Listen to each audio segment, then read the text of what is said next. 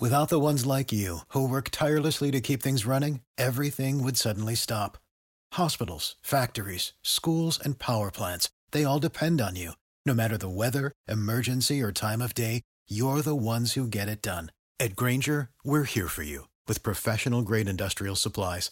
Count on real-time product availability and fast delivery. Call, clickgrainger.com, or just stop by. Grainger, for the ones who get it done. You're tuned in to Grip It and Rip It, sponsored by LB's Meat Market. We're going to get started here in a second, but first, let's hear from LB's.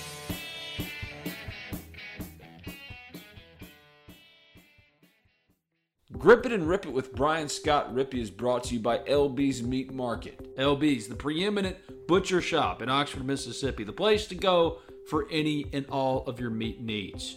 Just right now, they've got the Lane Train Special, a 6-ounce bacon-wrapped filet for $10. They got fresh seafood, grill packs, and a lot of different types of sausages. Put simply, if your grill is in need of meat, the only place to go in Oxford, Mississippi is LB's Meat Market. Give them a call today at 662-259-2999. That's 662-259-2999. Stop by and see them at 2008 University Avenue. That's just across the street from Kroger. It's LB's Meat Market, your butcher shop in Oxford, Mississippi.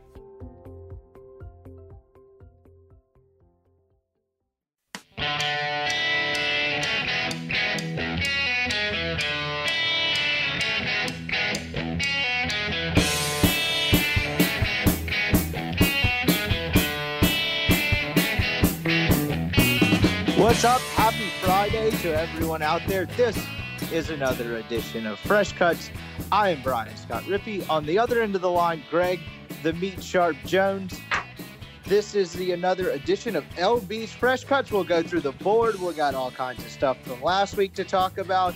What's up, man? I was about to ask if you had a good Thanksgiving, and then I just remembered that we actually did a podcast the day after Thanksgiving. What's happening? Yeah, no, the weather has changed. The cold front has come through, and it's still decent grilling weather. But yeah, it's cold outside. But we're stocked up for this weekend and ready to go for everything. It's cold in my neck of the woods as well, particularly the last couple of days. For LB's wise, so do you guys change anything you keep in stock with the weather? I know that initially sounds like a dumb question. But like obviously you're doing probably a lot more outside cooking in the summer, people enjoying the weather and all that, as opposed to just like, probably, either braving it outside in the cold and not necessarily spending a ton of time outside unless whatever it is you're doing on the grill versus inside. Do y'all change anything up as the seasons change? No, I mean, like you still can do everything that, that we do in the oven, bake it, cast iron skillet. The sirloin and Hoover are perfect for a cast iron skillet. Just sear it on each side for a couple of minutes. Those bacon wrapped pork chops, they're perfect for the oven where you can just put them on the sheet pan, 350 for about 30 minutes. Depends on how hot your oven gets. But there's a lot of different things. Those poppers, mushrooms, duck poppers, you literally can bake those in the oven. You really don't have to grill them, but it's always good to get that grill going. So it's hard not to get the grill going, but there's a lot of different things that you can bake in the oven for sure. I'm surprised I haven't asked you this by now. Do you dabble into I know y'all don't necessarily process people's deer meat, but do you do anything with deer and stuff like that they have? Yeah, I mean, we do deer processing. I don't really. I didn't know that. Yeah. Well, I mean, I don't announce it just because we have to keep it separate from all our USDA products. So, I would love in the future to have a LB's deer processing, but, we're more LB's Meat Market first because, our customers didn't come in for the deer processing. They came in for the ribeye sausage, the chicken spinach feta sausage, the Italian sausage. We're making a new sausage tonight. We're doing a spicy Chicago beef sausage. So, yeah, man, that sounds pretty. It's definitely going to have some kick to it. I don't know if you've ever had an Italian beef from Chicago, which is like roast beef, and it's got that hot pepper relish on it. So, it should be pretty serious. So hopefully it works out. I don't think I've ever had that, but you're making me hungry. But that's interesting. Well, if you said you try not to announce it, I hate to break it to you. We compiled that list a couple weeks ago of like the 5 listeners we know. SoundCloud says that we have a couple more than that, which is surprising to me and you. So hopefully we did not just flood. Hopefully there will not be people lining up with I don't know 18-inch 8-points outside your store this weekend. I have no problem with doing the deer. It's hard for me to be like, yeah, I'm going to get it back to you in a particular time frame because, we're more of a meat market first. But if you debone your deer, I mean, that we'll accept it. If it's cleaned and quartered, yes, I'll accept it. But, if you have a patient time that, if you're not trying to get it rushed back, we'll do it for you. Mention the podcast and, that way. That way I know where it came from because, that's just how it is right now. You heard it first here. He will get your meat done in 24 hours and do a full taxidermy mount for you. So it's all good. Go check him out. LB's University Avenue across from Kroger. Speaking of cooking, you were cooking last week. I was in college, I guess you could define it. Our locks were not great. You killed me in the NFL. It was an interesting gambling week last week on a number of different fronts. There was in the NFL, at least on Sunday, that's really the only thing I can speak for as far as like researching it.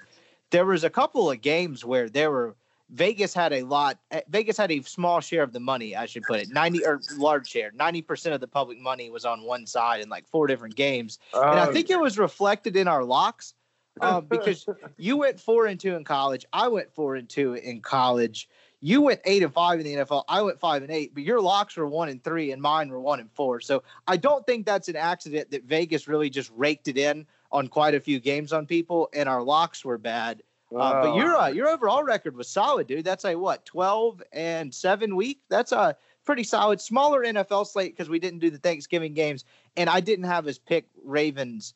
Steelers, because at the time that was just a complete crapshoot as to whether even that game was going to get played. But overall, a good week. Just the things, just like our dumb brains are just like everyone else's. Vegas took us to the woodshed on those, but overall, pretty good. Yeah, I mean, the Falcons, those mysterious Falcons showed up this last weekend and beat up on those Raiders. So that was a tough one to swallow. But making money, and we're just excited about I think we're up to 12 or 14 people on the people that are listening, and just making people money and sending Christmas cards. That's just what we're all about around here. It was one of the stranger weeks, and as it pertains to the NFL as well. We both picked the Saints on Friday, which I believe like a few hours after our podcast dropped was the news that the entire Broncos quarterback room was out and they had to go with the emergency quarterback. And I'm sure you watched this game as a Saints fan. That's one of the more bizarre professional sporting events I've ever watched. And the fact that I get what they're trying to do. I don't blame the NFL. Apparently the Broncos quarterback room was not following protocols even after they had one guy test positive.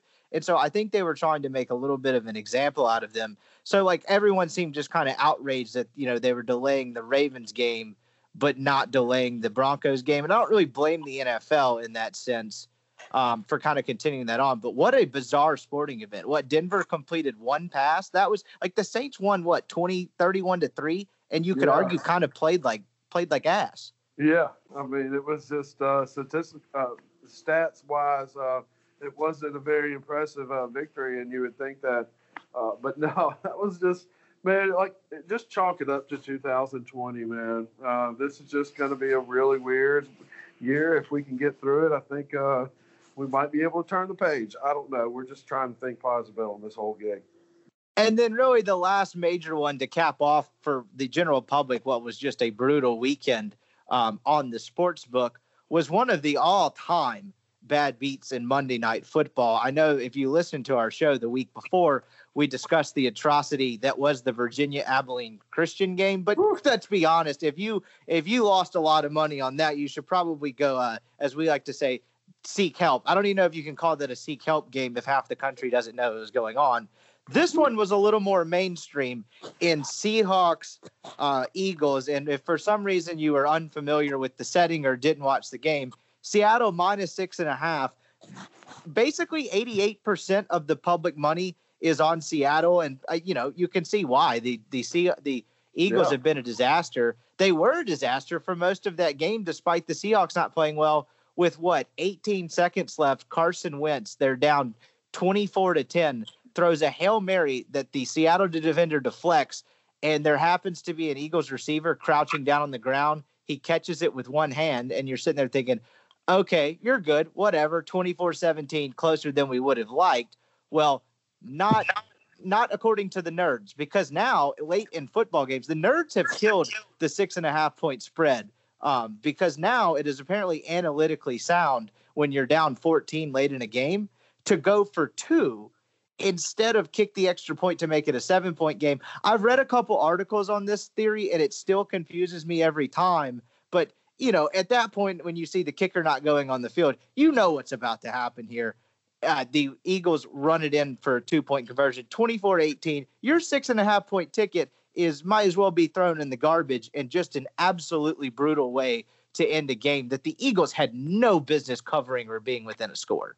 I mean, that's I hate to say it, but Marty the Moose strikes again. Marty has a one-way ticket to every sporting event via the last 2 minutes of every game, and he just shows up, and that is a Marty the Moose situation. And man, unfortunately, I was on the bad side of that situation, and it just happens, man. And that's why it's called gambling and not winning, but just is what it is on that. Well, we were both on that side, dude, just like most of the, American public in that sense. And I know we've had 13 weeks or 12 weeks of this now, and it's starting to feel like Groundhog Day in terms of just how many games we go through, because we go through them all. But that's early. If I really get bored one day, I'm going to go back through all of our pods and try to figure out the worst beats of the year. But that's got to be the leader in the clubhouse, right? I can't think of another one, particularly in the National Football League, that even compares. That was horrendous. Because if he knocks the pass down, you win the game. Like, you win it. He did knock the pass down. If that guy's not placed there, I should say, it's your ticket's cashed. Yeah, it's literally just like the Pittsburgh and Ravens yesterday, and they literally had the 10.5 covered, the under covered, the whole 9 yards, and Marty McSorley throws a bomb, and they catch a long bomb to bust up the Steelers and the under. So the DB tripped, and Baltimore was not moving the ball at all before that play. They hadn't gone past the 50. That's just, like I said, a typical Marty Moose situation. The really kind of one final thought on the NFL. I will skate through college really quick and then get into the LB's board this week. We were on the right side of one of these. I don't know if you saw the ending of the Bills Chargers game last week. The big Twitter internet meme has been just how bad Anthony Lynn has been this year as a head coach. And it was underscored even more on Sunday with the way he handled that game. Did you see how this ended? I'm going to explain it either way, but surely you saw this. Yeah, no, I was waiting, but yes, I did, but I was waiting for your thing. It's great. Yeah, so we both are on the Bills, and it's 27-17 with a handful of seconds left. Similar situation to the Seattle Philly game that I outlined, and Herbert on 4th and 20-something escapes pressure Eli Manning style and really just throws it up for grabs. I think it was Keenan Allen, maybe it was someone else, catches it down to the 3. They're running down as the time's going out, and you're sitting there thinking, oh, great, this Bills ticket's toast. The Chargers are on the 3-yard line with 20-something seconds left. Like, the Bills don't need them the Bills don't care if they score here. This is like, we're toast. Well, not if you have Anthony Lynn on your side, which we did not, thankfully. Anthony Lynn, I guess, technically was on our side because he cashed our tickets.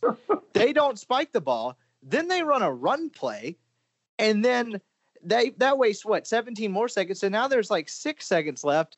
And then instead of spiking it the next time, the offensive line, they sneak it with Herbert on the last play of the game when the offensive line drops back to pass block. So he just gets absolutely bamboozled. So with 30 seconds left and basically a free shot at the end zone, because the Bills defense doesn't really care that you score because there's no time left, Anthony Lynn manages to lose yardages with no timeouts. Yeah, and he still has a job or not? He will not come. He will be a Black Monday a casualty, I believe. I don't think they'll fire him in-season because at this point they don't have a ton to gain. Why fire the guy mid-season with the rookie quarterback? But they will be going in a different direction this offseason. So yeah, I mean, we feel for. I mean, I know it's a part of the business, and people have jobs, get fired from jobs, but like, I just think that's a very fireable offense. So yeah, and he's had 6 or 7 of them. And then I guess if you want to address the audience on your doppelganger, Matt Patricia was finally relieved of his duties. My goodness, were the Lions a disaster? Yeah, I mean, I feel for him. Maybe he's just more of a coordinator kind of guy, but we're hiring up there in LBs. I could need somebody that who looks like me and can pretend like me. So yeah, I could probably give him a job. Yeah, we should both sit out the front of the store and just see who your regular customers like. Is that Greg or is that Greg? Yeah, no, that's not. Anyway, nothing really to speak of on the college front. We both lost Ole Miss. Ole Miss didn't play very well. You won the Egg Bowl. Great, games winner. But from a Vegas perspective, Ole Miss doesn't play well. Really felt like they should have been up at least 2 scores, maybe 3 at halftime, and just really slogged through the second half. Yes. State kicks a late field goal is frustrating. Yeah, that was like I don't know, the most weirdest Egg Bowl of all time. I mean, like at one point, it was literally Ole Miss should have been up 42-7. With going with it 4th down on that sort of thing, but whatever, it is what it is, man. But yeah, that was a weird Egg Bowl. Yeah, I mean, completely agree, and it's weird because you're used to seeing these hotly contested, very intense, even whether the teams are good or not in the Egg Bowl and rivalry games. And what you basically had was a mediocre Ole Miss team, very good offensively, very bad defensively, playing just a hapless Mississippi State team from that perspective, just limping to the finish line, the 40 whatever scholarship players. And you just had Ole Miss not play very well and kind of play with its food, basically. Like they never really were able to get the kill shot off, and it made for a very mundane, nondescript Egg Bowl. Obviously, Ole Miss very happy to win the game, like good for them in that aspect, but didn't cover there. Everything else kind of went according to plan. There wasn't really any shockers there. Auburn was non-competitive at all, but that was really kind of the story of last week in college football. Everything just kind of went by the script. Vanderbilt horrendous. A&M very workmanlike cover over Missouri, over LSU, I should say. No, I have that wrong. They didn't cover. LSU scored late. Our college games are 3-3, not 4-2. I just in real time picked that up. LSU had a cover busting touchdown, didn't they? Yeah. It was 20-7, wasn't it? 20-7. Yeah, and it was 14.5. So I'm sorry, I miscalculated that. I thought that was a W. I'm pretty sure I was on that LSU for sure. That Marty the Moose late touchdown. The pen and paper says you were A&M, but I can't attest what you actually put into the man on Saturday afternoon. But anyway, so kind of a nondescript weekend of college football. We've got some games this week. Your pretty normal SEC slate with both Ole Miss and State off this week. Really not due to any new COVID issues. The SEC is kind of reshuffling the schedule to try to ensure everyone plays 10 games. And Ole Miss and State were kind of casualties of that this weekend in the sense that Ole Miss gets its game taken away temporarily. So A&M can play Auburn to kind of figure things out on the back end. And then you've got Missouri, Arkansas this week instead of Mississippi State, Missouri, if I'm not mistaken. So another weird off week, man. No, obviously, what a strange season. What Ole Miss is going to go almost 2 months without playing back-to-back weeks. They're going to go from October 23rd, October 30th, then playing back-to-back the last time to December 5th and 12th. Just bizarre. Yeah, I mean, this is, like I said, I think that the main goal is if we can get this season taken care of and finish through, it's going to help. I mean, do I think Ole Miss and Texas A&M and Ole Miss and LSU are going to play? I hope, just for the for the players and the coaching staff. I mean, they've gone through a lot, and I think they're deserving of it. And let's hope it works out. Oh, and here's a spoiling revelation. If the SEC does get to 10 games, and you look up, and 2 of the best teams in the Big Ten, Ohio State, Northwestern, Wisconsin, I guess that's 3 teams, are not being able to meet the threshold of playing enough games to get into their conference championship game. The SEC, ACC, and Big 12 are going to look a hell of a lot smarter. And you saw this split back in August where the Big 10 and Big 12 decided originally not to play. Welch on that decision, then decided to put in 7 and 8 game schedules or 6 and 8 game schedules with no bye weeks when every medical professional you talk to said the virus was going to uptick during flu season. So despite what blue check marks, it turns out sports writers are not the end all be all in terms of what is smart and what is dumb.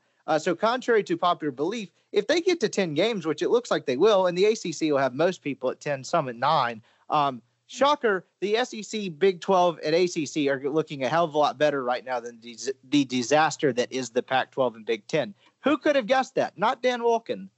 Yeah, well, it just goes to show you blue state's going to blue state and red state's going to red state, regardless of who the president is. So, I know that this is, a serious deal, and I'm not sitting here trying to say that it's not a serious deal, but we can't live our life in fear of this certain thing. And there's a lot of people that depend on working every single day, regardless of, what industry they're in. But we're going to push forward with this whole deal, and we're going to get through this for sure. And I just hope that it works out.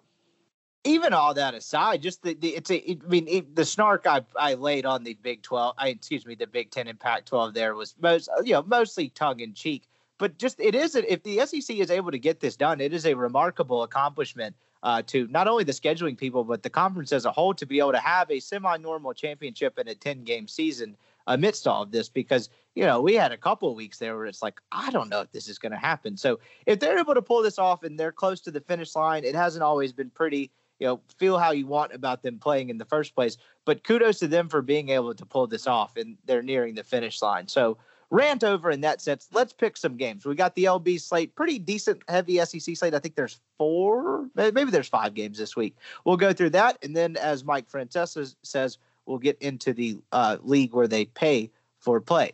Let's get this rolling. Here's a hot one to start for you. You ready for this one?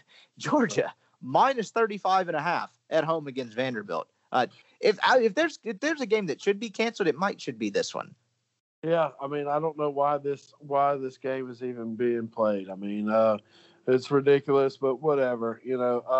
Obviously Vanderbilt's a disaster, and I've been told through the grapevine through a long time ago that this was going to be the worst Vanderbilt team in a long time. And but they had the special team player of the week, which was pretty cool. Man, whatever. That's just a big number, but is Georgia that good? I don't know. That's just a big number, but maybe Vanderbilt. I just can't bet on. I'm going logical this week because I'm just not going to bet on bad teams because I like betting on bad teams. Hopefully Georgia comes through, and it's what? Can I maybe do 45-3 and get away with it? Yeah, that's 42 easily. 30, yeah. So I'm going the same thing here. It's just a weird one.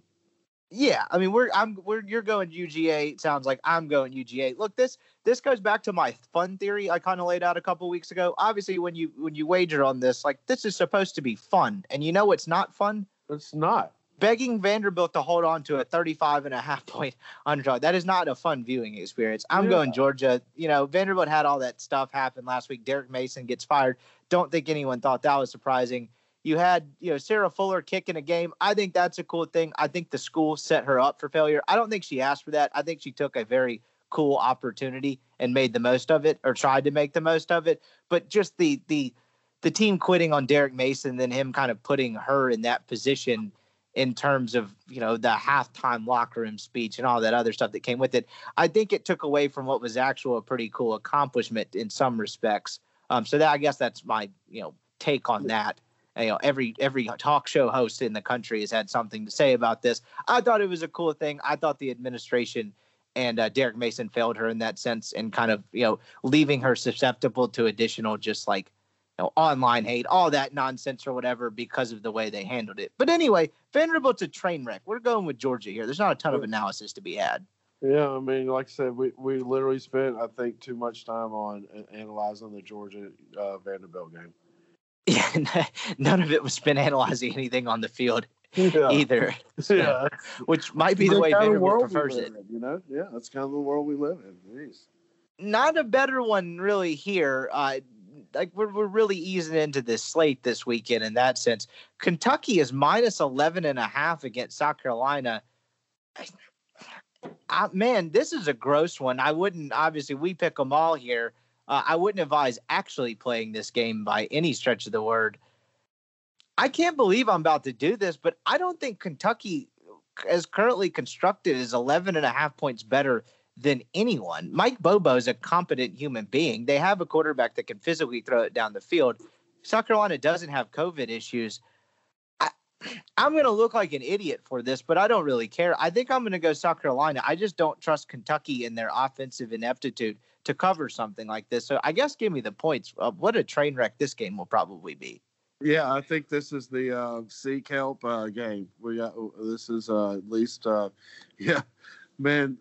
If there's not an 800 number flashing on the bottom left hand corner of this one game, wow, man, what a brutal game. But I have to agree with you. I mean, I think maybe South Carolina is a little bit better situation with Bobo. I don't know what they're going to do. I know they're going to have to hire somebody. I don't think they'll give Bobo the job, but.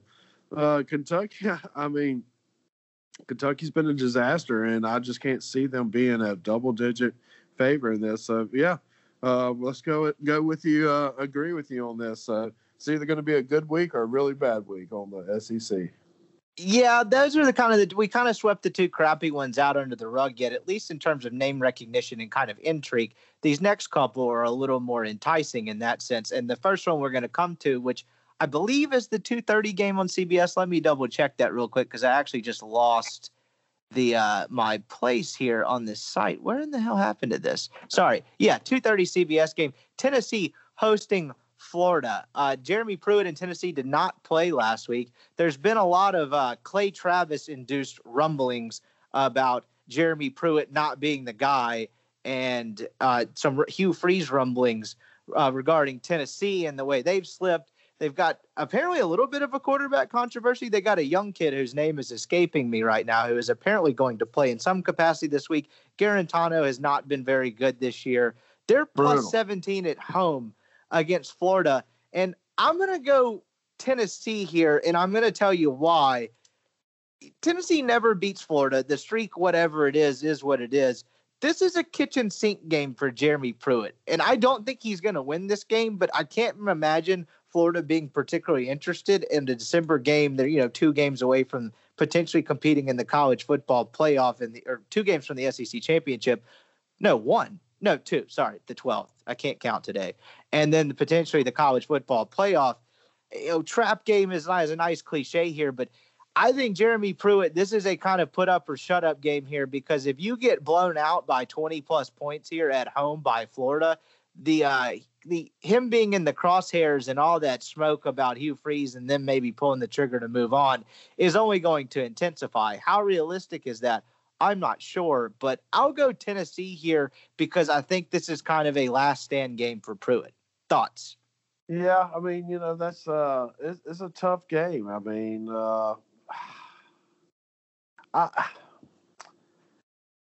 Tennessee's the type of program that will pull the trigger on buying out whoever's clause they need to buy out to get their coach. I mean, Pruitt's had 3? Is this his 3rd or 4th year?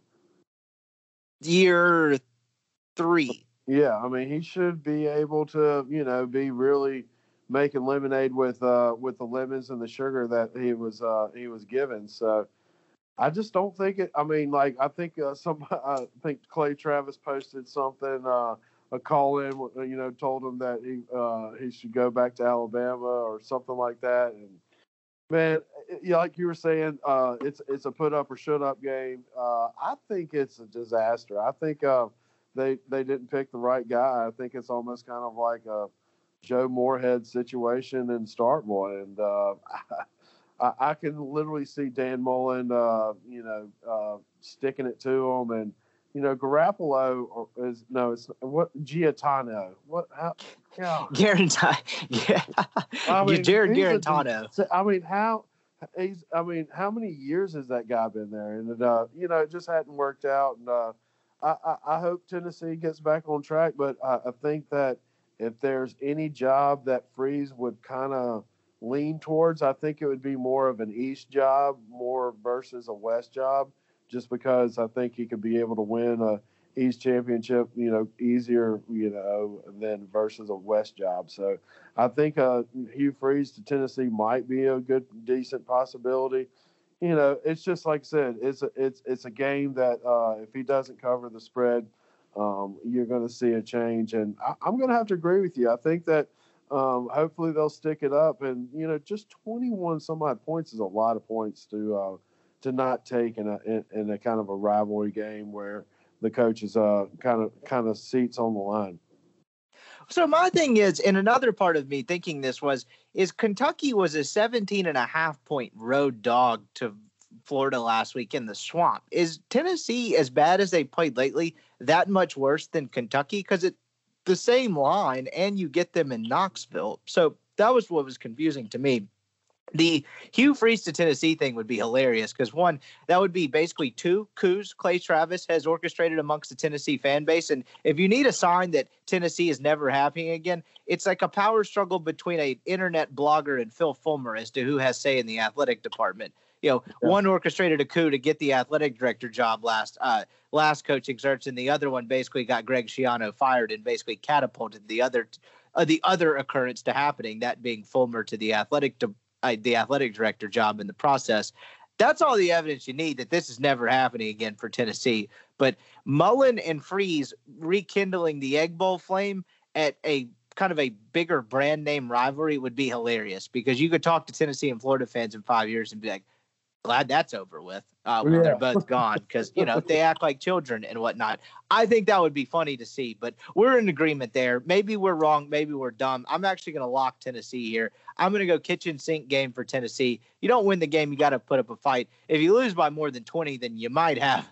If you lose by more than 17, I should say, you might have the Pastor Hugh in Knoxville next year. So we'll see how that one plays out. I'm actually intrigued by that game, and I don't really have a great reason why other than what we just outlined.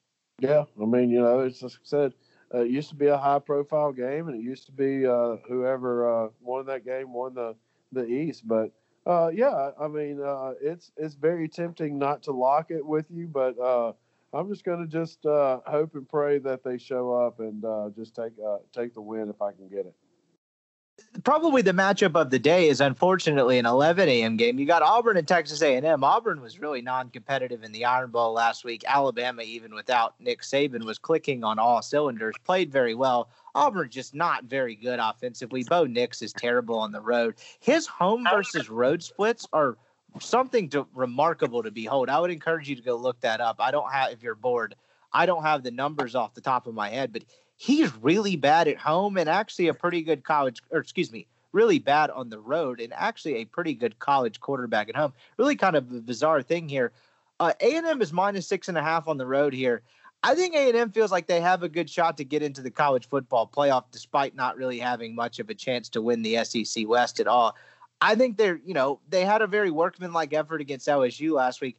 I think the offense plays better this week, even against Auburn's defense, which is pretty good. I don't think Auburn's explosive. I'm done putting any stock into Auburn. I actually like the Aggies here to roll, and I'll lock this one as well. So I'll go 2 locks in college. Yeah, I'm going to have to lock it with you. I just think that it just seems like the SEC really wants Texas A&M to do really, really good for some strange reason. So I'm just going to go with it just on that basis. They got a pretty good – the SEC has a good chance to get 2 playoff teams in because you got 2 teams. One of the teams of the SEC championship game at least is getting in. In Florida, probably the best outcome to get 2 in for the SEC is to Florida to beat Alabama, because a 1-loss Alabama team is probably still getting in with all the chaos going on in the other conferences. You're going to put a 4 or a 5-0 Ohio State team or a 9-1 or 10-1 Alabama team. That would be the hilarious debate that would break people's brains. But anyway, but you got A&M sitting there too. That's probably going to finish the season 9-1 and sitting idle. SEC's got a good shot at getting 2 teams in the college football playoff. So wouldn't sleep on that at all just yet. But yeah, I think A&M's a good football team. And I wish the Alabama game had come later in the season as opposed to the second week, because I think we would have gotten a more competitive contest. I think that A&M defense has really found itself. Mond is what he is at this point, as much as I hate that phrase. But I think you would have gotten a much more competitive game, and it kind of stinks that that game was in September. But hey, they should have beat them then, or at least played more competitively. So we're both going A&M there and locking it. I'm not big on Auburn in this matchup. Let's see. Last SEC game we have this week, Missouri is a 3-point favorite at home against Arkansas. This is an interesting line because the lust is kind of worn off of Arkansas and the Sam Pittman Coach of the Year train, because they play Alabama the next week. So if Arkansas loses this game, Sam Pittman's going 3-7, and that doesn't diminish the job he's done, but he's not winning SEC Coach of the Year with that record. And at the end of the day, 3-7 respectable in a 10-game slate considering what he took over, but not the world beater they appeared to be in the first month of the season. I don't understand this line. I'll take the bait and I'll go Arkansas because Pittman does beat bad teams. So or at least he appears to have so far. So this feels like a sucker line that I'm going to hit myself over the head over later, but I'll go Arkansas here. I actually think they're a little bit better than A&M. Excuse me, a little bit better than Missouri. I don't know where I got A&M from. Yeah, I was about to say. I was like, wait, you're wait. No, obviously Missouri, beat up on a really bad Vanderbilt team last week, and don't know how much confidence that gives you. But Felipe Franks is a good quarterback, and I want to kind of give Sam Pittman the benefit of the doubt. But I'm gonna go on the other side here. I'm gonna see. I'm gonna take the better Coach of the Year candidate in Drinkowitz, and I think this is almost kind of the Coach of the Year, candidate for the SEC. I think Lane Kiffin's got a good shot to win the Coach of the Year, honestly, especially if they play these last two games. Oh, I agree. If Ole Miss wins the last two games, they find a way to beat A&M. I think it probably ends up going to Mullen because he finally got over the hump with Florida and won the East. If you're a regular listener to our podcast, one, thank you very much. And two, you'll know a couple weeks ago, and Colin Brister and I at our post-game show, and when Ole Miss had a bye week 2 weeks ago, discussed this at length. I actually wrote an article at one of the places I freelance for it about it. Kiffin's got a case, and he's got a better case than Pittman despite the head-to-head. And it's probably going to Mullen, but if Kiffin can somehow pull off 6-4, he's got a really, really good argument. That being said, I'll tell you who's not winning Podcaster of the Year, me, because I'm putting wrong teams in games here where I just said A&M instead of Missouri on Arkansas. And then I called this the last SEC game of the week where there's the CBS night game doubleheader against Alabama LSU that I just completely whiffed on. I'm going to blame the sheet that I'm looking at because it is further down than the rest of the SEC games. But I don't know what the hell I was thinking. This was, on paper, supposed to be the marquee matchup. This is a remarkable line. Do you know what this line is? Have you seen this, Greg? I think, is it 24.5? No, well, you were close. So the defending national champion LSU Tigers at home against the Alabama Crimson Tide are 29-point underdogs. That is remarkable to me. That's mind-blowing. I mean, that's real. I mean, wow. Terrence Marshall opts out. Their backup quarterback, Brennan's not playing. I get why, but just the optics of that, the defending national champs, 29-point home dogs to anyone, just insane. Yeah, that's mind-blowing for sure. And Alabama's a good man. They're good. they are. I mean, it just seems like they this is almost kind of like the back in the Florida State. They just reload on talent, and they really do, man. I just can't see that, man. I just really can't see that. I mean, regardless. I mean, I know LSU, lost a bunch of seniors off that national championship team, but man, I mean, they still have talent on both sides of the ball, and I mean, man, I can't. I mean, I would be shocked, but I wouldn't really be shocked if it like Saban went in there and did like a 55-10, or something like that. I just wouldn't be shocked on that. But it's hard for me to take that. But I think I'm actually talked myself into it. I think I'm going to take Alabama on this. I think it's just, I think LSU's a disaster. I'm taking Alabama as well, and I'll give you two reasons why I think you're right. Is one, LSU's limping to the finish line. As I mentioned, backup quarterback, their best receiver, Terrence Marshall, just opted out. They have all the off the field stuff surrounding them, whether it's from the NCAA and Odell Beckham's thing to, the USA Today ran a very good piece of journalism about how they terribly mishandled sexual assault. And I don't mean to lump those two things together, but in just terms of bad energy around the program, LSU feels like a sinking ship fast. And, it was kind of the hot take earlier in the season to compare Ed Orgeron to Gene Chizik, where Gene Chizik rides Cam Newton's coattails and then gets canned a couple years later. But I thought I was going to believe in Ed. I don't. I mean, this feels like it's going to go downhill in a hurry.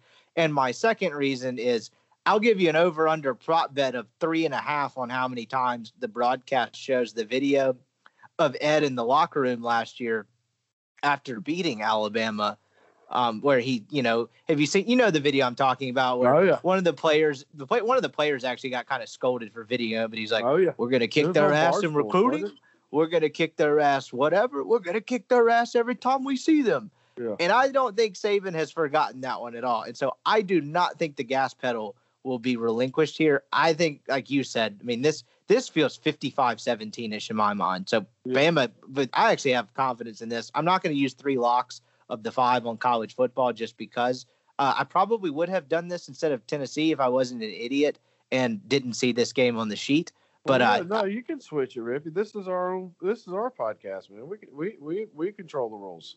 That is true. There are no rules on this podcast. The only rules is just like Fight Club. Don't talk about Fight Club. I literally bet the Jets last week, and I mean, come on, that's embarrassing. We banned each other from betting the New York teams like 5 times and continue to break it. So if you need evidence, there's no rules on this show. I'll stick with the Tennessee pick just because, at the same time, it is 29.5 points on a road favorite against the defending national champions. But, hey, I'll stick with it. So we're both going Bama there to wrap out the SEC slate. The CBS crew wastes their one doubleheader. They're only allowed to have one day-night doubleheader per year. And they wasted on Alabama, LSU, which it's not really wasting it because, right, on paper, you get it. Defending national champions, Alabama going to Baton Rouge. For sure. You couldn't have forecasted the disaster that was coming at LSU, but what just a crappy game to have as the nightcap. But be that as it may, that's our SEC slate. You use 1 lock on A&M. I used 2. I used 1 on A&M, and I used 1 on Tennessee as we transition, as the great Mike Francesa says, to the league where they play for pay. We've got a much fuller NFL slate this week. We missed some with the Thanksgiving games last week before we recorded. Then you had the Ravens Steelers debacle and all kinds of stuff last week. A pretty full slate of games this week. We're going to get 2 Monday night games, if I'm not mistaken, and a Tuesday night game, of which the lines don't appear to have been set. So I might have to look for that elsewhere here in just a second. But be that as it may, a full slate of 12 o'clock games. I think it's a 7-game, 12 o'clock slate upcoming. First one, we'll go, gross. They're starting off with the gross games this week. Bears, Lions. Chicago is -3 against the Matt Patricialist Detroit Lions. This is my absolute worst case scenario here, Greg, because I have sworn off both these teams. I said I've been done with the Bears, which paid off for me last week on Sunday Night Football, and I've been done with the Lions for 2 weeks, which paid off for me on Thursday afternoon football last week. I guess I'll take the Bears because of their defense, but I would not advise touching this game with a 15-foot pole. So I'll go the Bears just because they're at home and they have a competent defense. No, actually, I hate watching them. No, Trubisky was better last week. I'm indecisive in the process.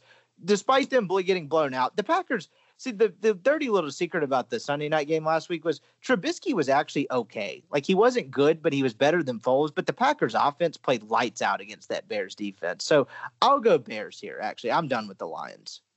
Yeah, I mean, what are they going to do with Mitchell Trubisky after this? I mean, even if he does look good these last games, I mean, this is his contract. So, I mean, Oh, they're done with him. He's just Yeah. less bad than Foles, in my opinion. Yeah, I mean, I'm just saying, mate. I mean, I don't know. I'm a big believer in when they get rid of a coach in the middle of the season, there's a point for that. So I think Detroit turns it around whenever Matt Patricia leaves. So I'm going to pull the trigger on that. Sign me up for that.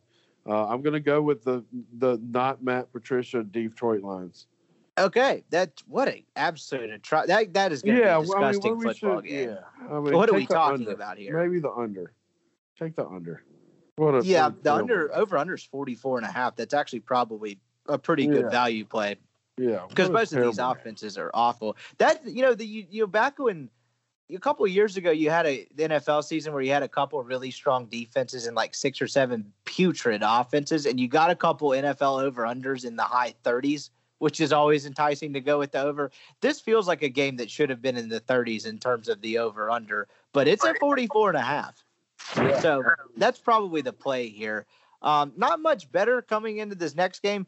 Dolphins, Bengals. This was way higher than I would have guessed if you made me guess the line blindly. It's Dolphins minus 11, and the Bengals hung in there and covered against the Giants last week. Dolphins are a little bit of a different animal. No Joey covers. I don't know if Brandon Allen or Finley or whatever the second string quarterback's name is for the Bengals is playing. I don't think it matters. The Dolphins are in a thick wild card race in the AFC. That's a pretty good wild card race. There's going to be a 9-10 win team left out. I think they take care of business here. I'll go Miami. Yeah, I mean, Miami, they look good against the Jets last week, but everybody looks good against the Jets for some strange reason. I don't know. It's I dropped a little hint that the Dolphins would be a playoff team, and challenge for the East, and we got a good value bet out of it, but the Bills are just too good, and maybe they found something, and is Tua playing this week or no? Yeah, I believe Tua is playing this week, if I'm not mistaken. I also don't want to run sobriety tests on you, but are you aware you locked Jets money line last week? Yeah, I know. Yeah. I've had worse this season. That's not the worst pick this season by far, but I couldn't help but to look at the sheet and go, yeah, mark that down wrong? Yeah, we'll have to chalk that up to Greg had too many edibles. Pick, Good Lord. Yeah. Anyway. So yeah, no, we're I like the Dolphins to roll here. I mean, and this would be the most sucker bet of all, just literally. But yeah, no, I like the Dolphins. Let's go with it. I agree. I think they roll. The next one we have is actually a fascinating game. Deshaun Watson.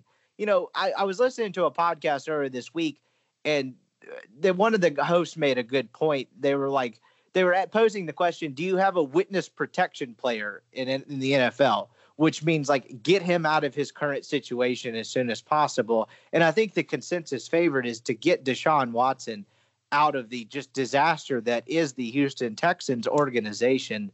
And I could not agree more. I mean, he's a unanimous pick in terms of this weird segment the guy posed, but he's a delight to watch play football. And I really feel bad for him because you stick him, Greg, I'd make the argument, even if you stuck him on the Jets, they're in the playoff race. I think maybe not the Jets. Maybe that's a little extreme. If you stuck Deshaun Watson on 30 of the other 31 teams in the NFL, that's a team in the playoff race right now. And it's a damn shame that we don't get to watch him play significant football in December and January. That's my Deshaun Watson rant.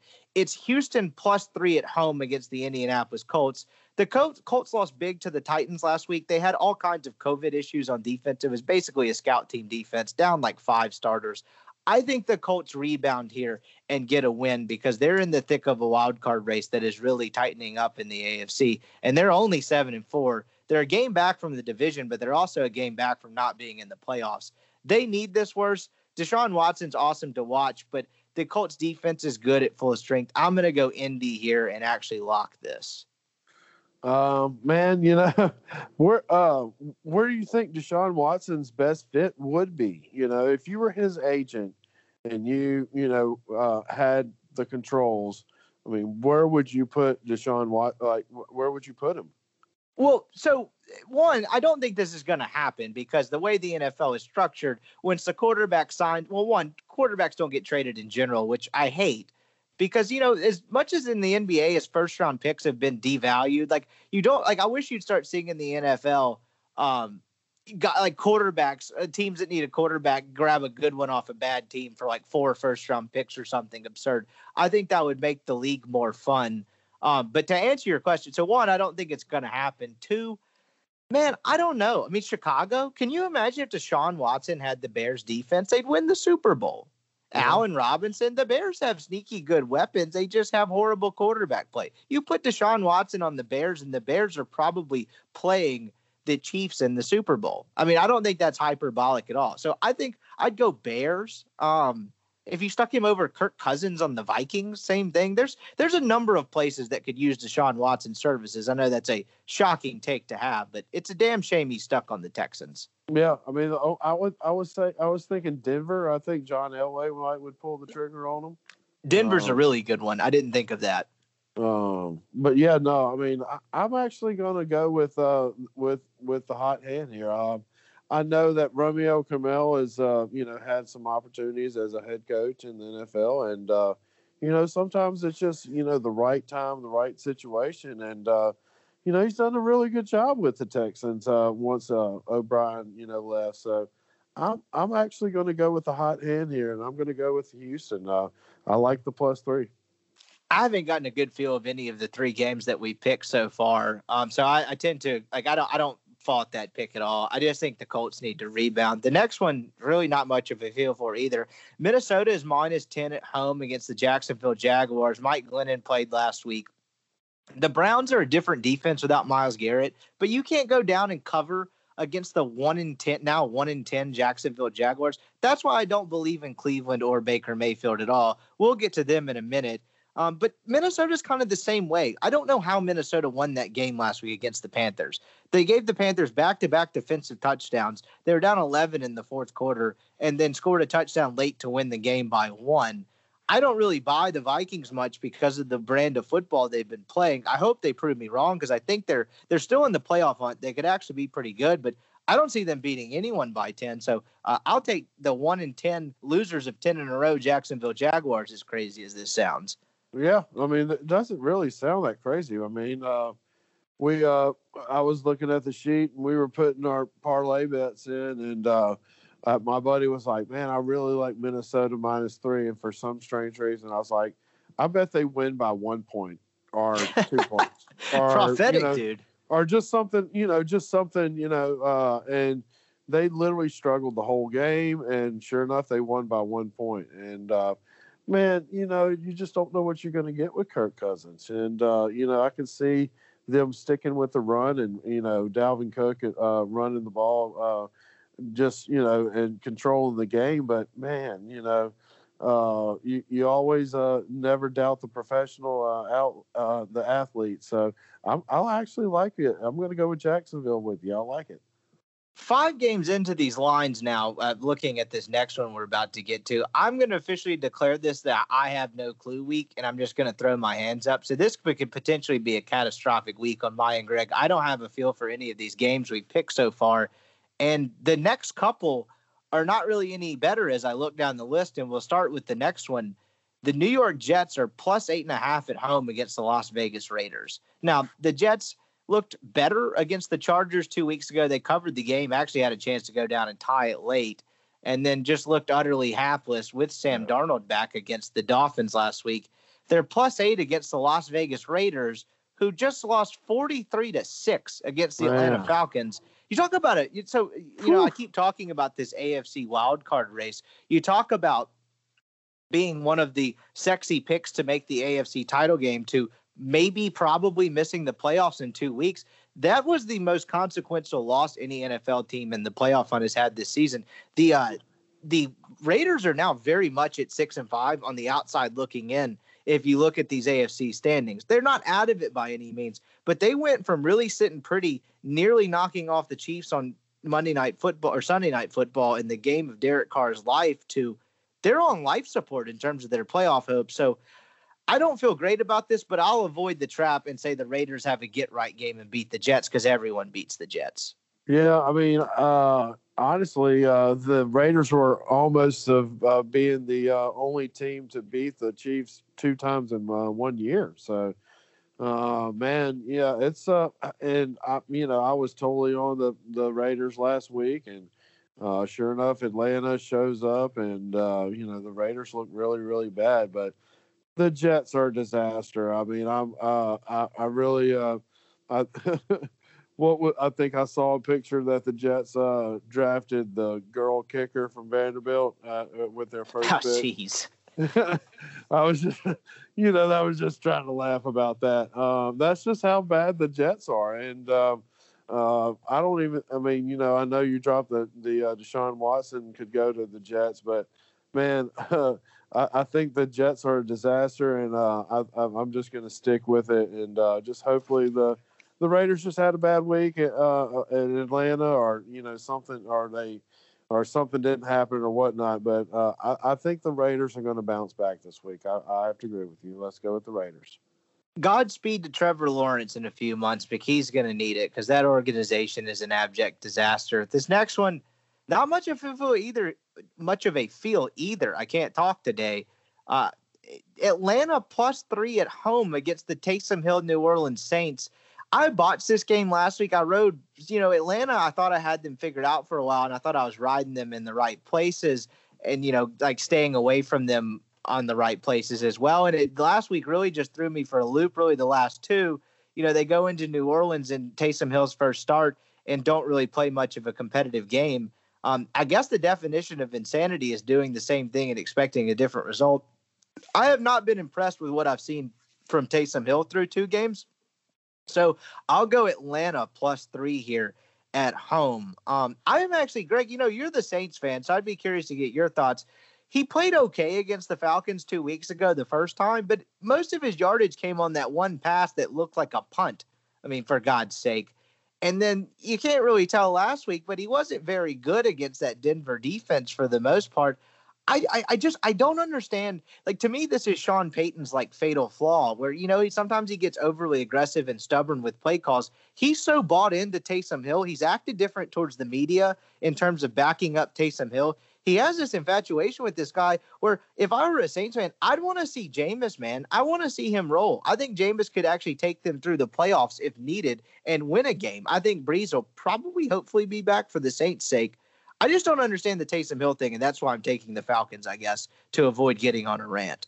Yeah, I mean, I sit here and try not to agree with you because I'm a Saints fan, and I just I don't understand it either. I just, I'm not a slap in the face to Jameis Winston, and he's not a decent NFL quarterback, but I just, man, it's just so much Lamar Jackson. I mean, Lamar Jackson he can't throw. I mean, but he brings a wrinkle to the offense, I guess, that some coordinators like to do. Or, man, just keep it basic. I can't take the Falcons, much less against the Saints. But I mean, obviously, I'm going to take the Saints here. But I think you're kind of right on your pick right here. But but I'm just not a Taysom Hill fan. I mean, if he is the future, then I just don't. I think the Saints are going to turn into the Ravens of the NFC. They're going to have a really, really good defense and just a skeptical. If you stop the running kind of semi-passing quarterback, you'll get it done. But it used to be the other way around. The Saints used to have some skeptical defense and would outscore points. Outscore opponents and try to and beat have the ball at the last possession to kick the field goal or score the touchdown. So I don't know what's going on with Sean Payton and his infatuation with Taysom Hill, but I don't think it's the answer, and I think that maybe you might need to pull the trigger on Jameis.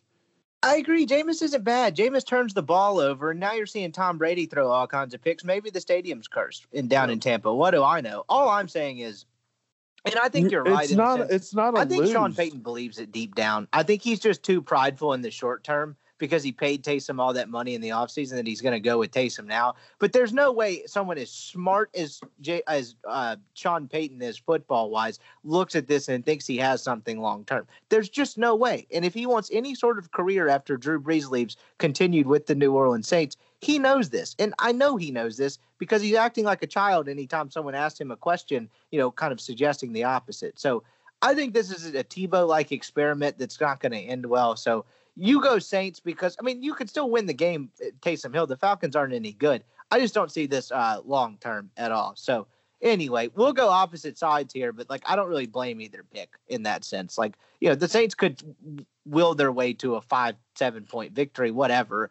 Yeah, I'm just going to go with upside the Falcons. Yeah, that Saints defense is pretty solid. That front four is decent.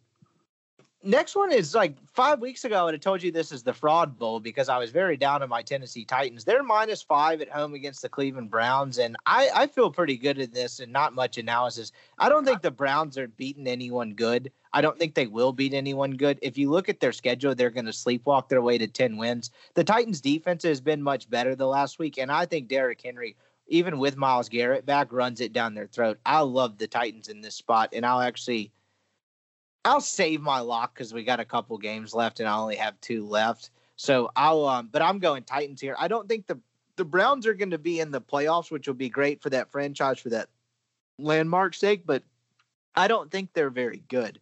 And I'm much higher on the Titans than I was 3 weeks ago. That's back-to-back road wins for my Titans against the Baltimore Ravens and the Indianapolis Colts to pretty much save their season. So I'm loving the Titans in this spot. Yeah, I think I had the Titans as one of my locks last week, and I think I actually had the money line. So, man, I think AJ Brown and the Titans are sleeper good, and it's hard not to take them right here. And I think they roll for sure. I like the Titans too. This is one of those classic games where I think the Titans roll them by 12 to 15 points. And even though the Browns are firmly entrenched in a playoff spot, most of the narrative on national talk radio or even Cleveland talk radio is about what you do next year moving on from Baker, because the rest of the Browns team is ready to launch, man. They have the best running game in the NFL. They're a nasty defense of Myles Garrett, but Baker Mayfield is just really like Mark Sanchez in that sense where it'll carry you for a year or two when your defense is filthy, but when you got to start paying other guys, he's not very good. And I think that's kind of, I can very easily see that being the narrative surrounding this game after this week. So I think the Titans roll. Maybe Cleveland goes after Deshaun Watson and trades Baker Mayfield and draft picks. That would be kind of nuts. That would be pretty wild, to be honest. But hell, if you put Deshaun Watson in Cleveland, their history, they deserve that finally. But I would bet on them to win the Super Bowl even out of the AFC if that happened. And I don't think that's too crazy because the Deshaun, what we've been robbed of most of all, to go back to this Deshaun Watson conversation, is a couple of epic Mahomes Watson battles.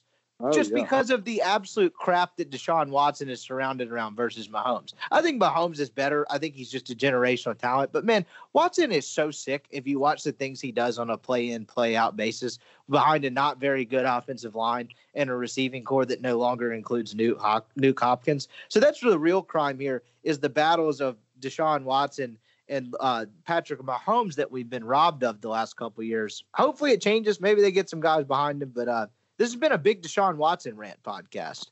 Yeah, for sure. He's a good player, and we respect good players and we watch good players. I actually like this next game very much too. Seattle is -10 at home against the New York Football Giants, who them and the Redskins are now in the driver's seat in the NFC East. They're playing much better football than the Cowboys, and the Cowboys getting embarrassed that way by the Redskins on Thanksgiving afternoon was really kind of eye-opening because they were at full strength or close to it again, and it just was not good, and they're poorly coached. So I actually, like I keep mentioning, I like the Giants to win this division. I mentioned that 3 weeks ago. They play hard for Joe Judge. Danny Dimes is not turning the football over here. This is too many points for me because that Seahawks defense is not very good. And so the Giants will be able to move the football enough to, I think 10 is way too many here. I'm walking the Giants here. And this is at the Giants? No, this is in Seattle. It's Giants plus 10 in Seattle. But hell, I mean, even if this was, plus 7 or whatever in New York, I'd love the Giants here. So this is plus 10 in Seattle. I don't think the Giants are a bad football team, man. You look, they've lost a lot of close games because Danny Dimes is turning the football over early in the season, but I think they're actually a halfway decent team. And Seattle is good because of Wilson, but their defense stinks, and they're going to allow too many points to cover 10, in my opinion. I love this lock.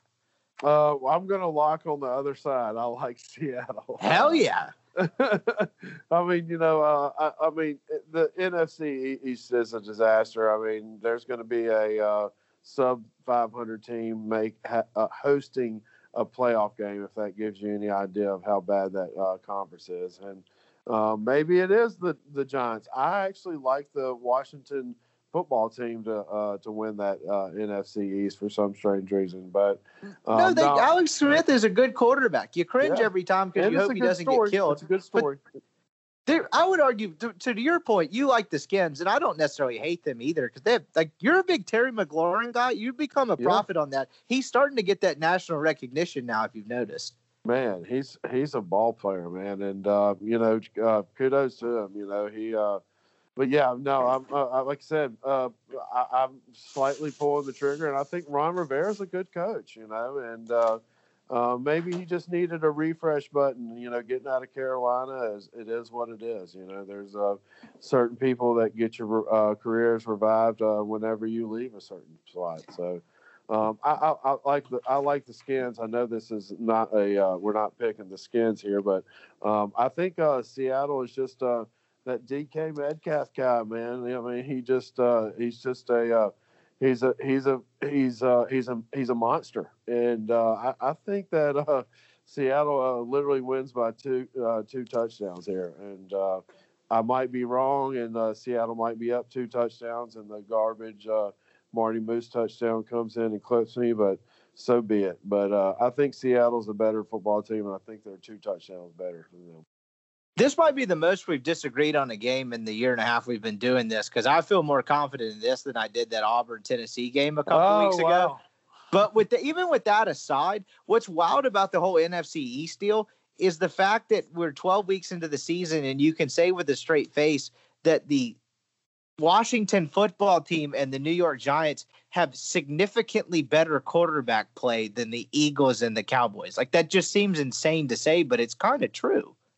Yeah, I mean, I'll have to agree. It's just Alex Smith's a great feel-good story. Well, I mean, I just think it would be a fitting, maybe him win comeback of the year and they, make the playoffs, win the East, and I don't know. I just think I just like the football team for some strange reason. As we head further into the afternoon slate, the next game we have is actually might be the most enticing game of the weekend, in my opinion. This is the Arizona Cardinals +3 against the LA Rams. Goff had one of those games last week where he hadn't screwed up anything in a while. He looked like he was playing pretty good football. And then the first 5 drives at least of that LA Rams San Francisco game last week was just peak. If you're a Goff hater, you put that film on repeat. It was a disaster. And now both of these teams really need this win. The Rams need it to stay pace with the Seattle Seahawks in that division race, where the Cardinals have, I guess, an outside shot to win that division, but not really. They're 2 games back in the loss column and split with Seattle in terms of the head-to-head. They're a loss away from really being in a tough position in the wild card spot. So I don't know what to make of Arizona. I don't think they're very well coached. I think Cliff Kingsbury's clock management is awful. I think Murray is good, but they don't really do much else other than expect him to throw it 15 yards down the field and scramble. I'm going to go with the better defense here against my will. I really want to take the Cardinals here, but I'm going to go LA Rams -3 on the road because I think they rebound and play pretty good defense. And so, Arizona doesn't have a great pass rush. You lost Chandler Jones, and that Goff hates pressure. So I think this matchup plays into his hands. I'll go Rams here. I think they're better coached. Yeah, I would probably take the over in this game. That would just be, only 48. Yeah, I would probably take the over in this game. That's just my first hunch on it. picking a side is kind of tough. It seems like you were. I mean, you hit that nail on the head whenever the clock management of Cliff Kingsbury. I mean, he just the Hail Mary game. They literally were up with the ball with 2 minutes and some odd seconds, and he threw the ball like 2 times in a row, and Buffalo got the time.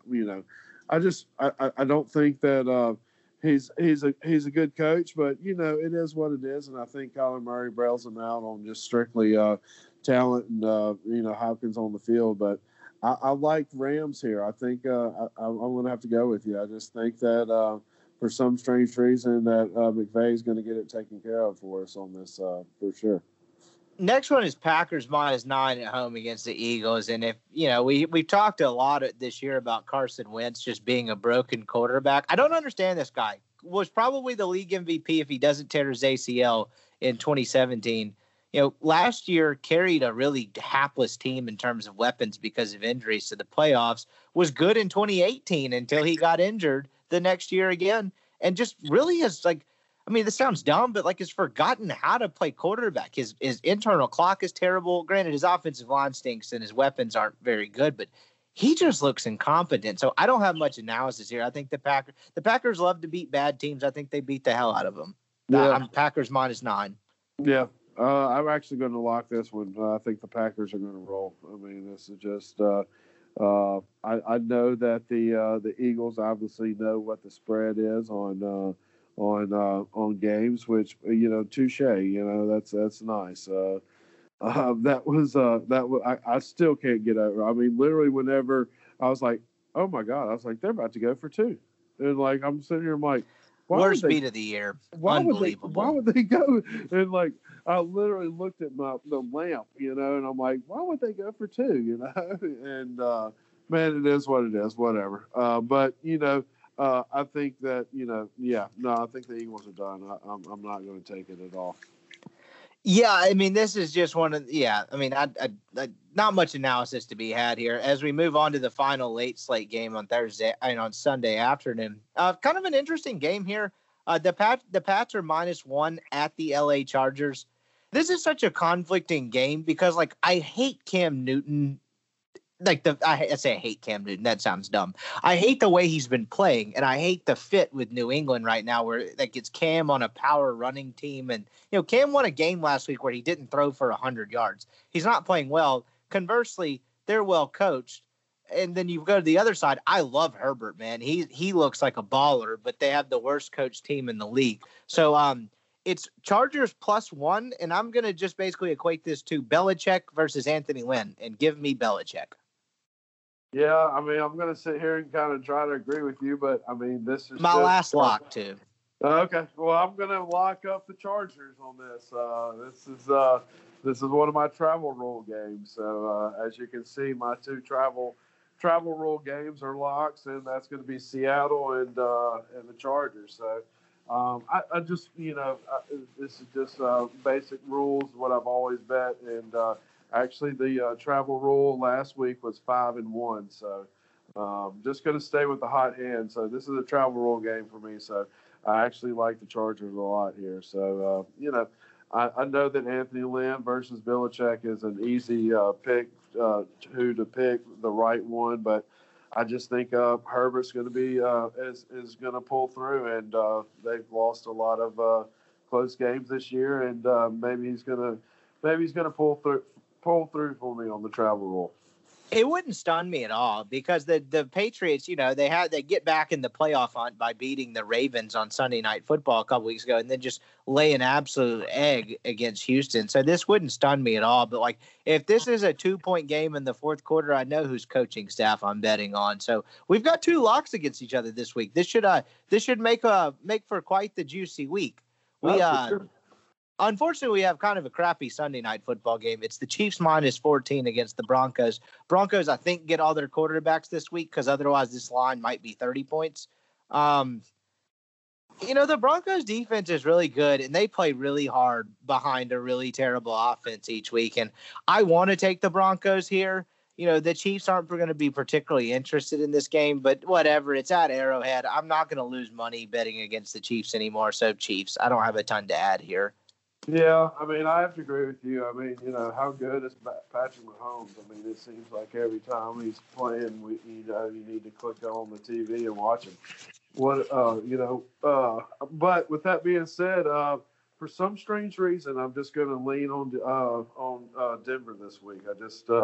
For some strange reason, I think they keep it close or something like that, just because it's a conference game. I mean, it's not a throwaway game, and maybe now that the Broncos have a quarterback, let's go with the Broncos this week.